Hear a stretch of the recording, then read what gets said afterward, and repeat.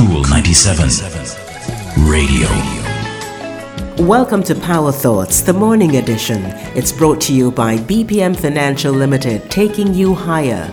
Secure a monthly income for your living expenses in retirement or get an emergency fund for the unexpected. We're sharing a series of 21 new readings from Iyanla Vanzant's bestseller, Faith in the Valley. Today we're talking about silent suffering and trust. Sometimes keeping things inside makes them seem worse than they are.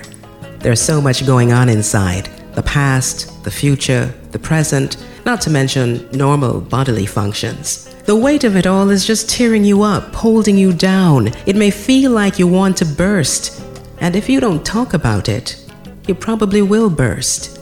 A wound needs air in order to heal. There comes a time when it becomes necessary to open ourselves up for review and examination by talking about our pain. It's not easy. As a matter of fact, it's frightening. We don't want to expose ourselves to public speculation or to criticism. We don't want to admit our faults, our failings, our mistakes.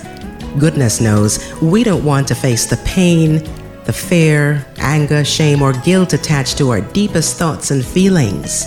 But when what is going on inside hinders what we're able to do, we have to talk about it. Find somebody you can trust. Maybe find someone you don't know and you may never see again. Call a helpline, a hotline, or a prayer line. Find someone you can talk to about what you feel. You're not looking for an answer or a resolution. You are in search of release. And if you can't find a living person, go into a quiet place and talk to God. Just talk about it. That's today's Power Thought, part of this month's 21 new readings from Iyanla Vanzant's bestseller, Faith in the Valley. I'm Rosman Brown. Talk to you next time. That's our Power Thought for today. It's brought to you by BPM Financial Limited, taking you higher. If you missed this program or you just want to hear it again, go to cool97fm.com and click on podcasts. And don't forget to like, share, and subscribe to Cool 97 TV on YouTube for more cool content.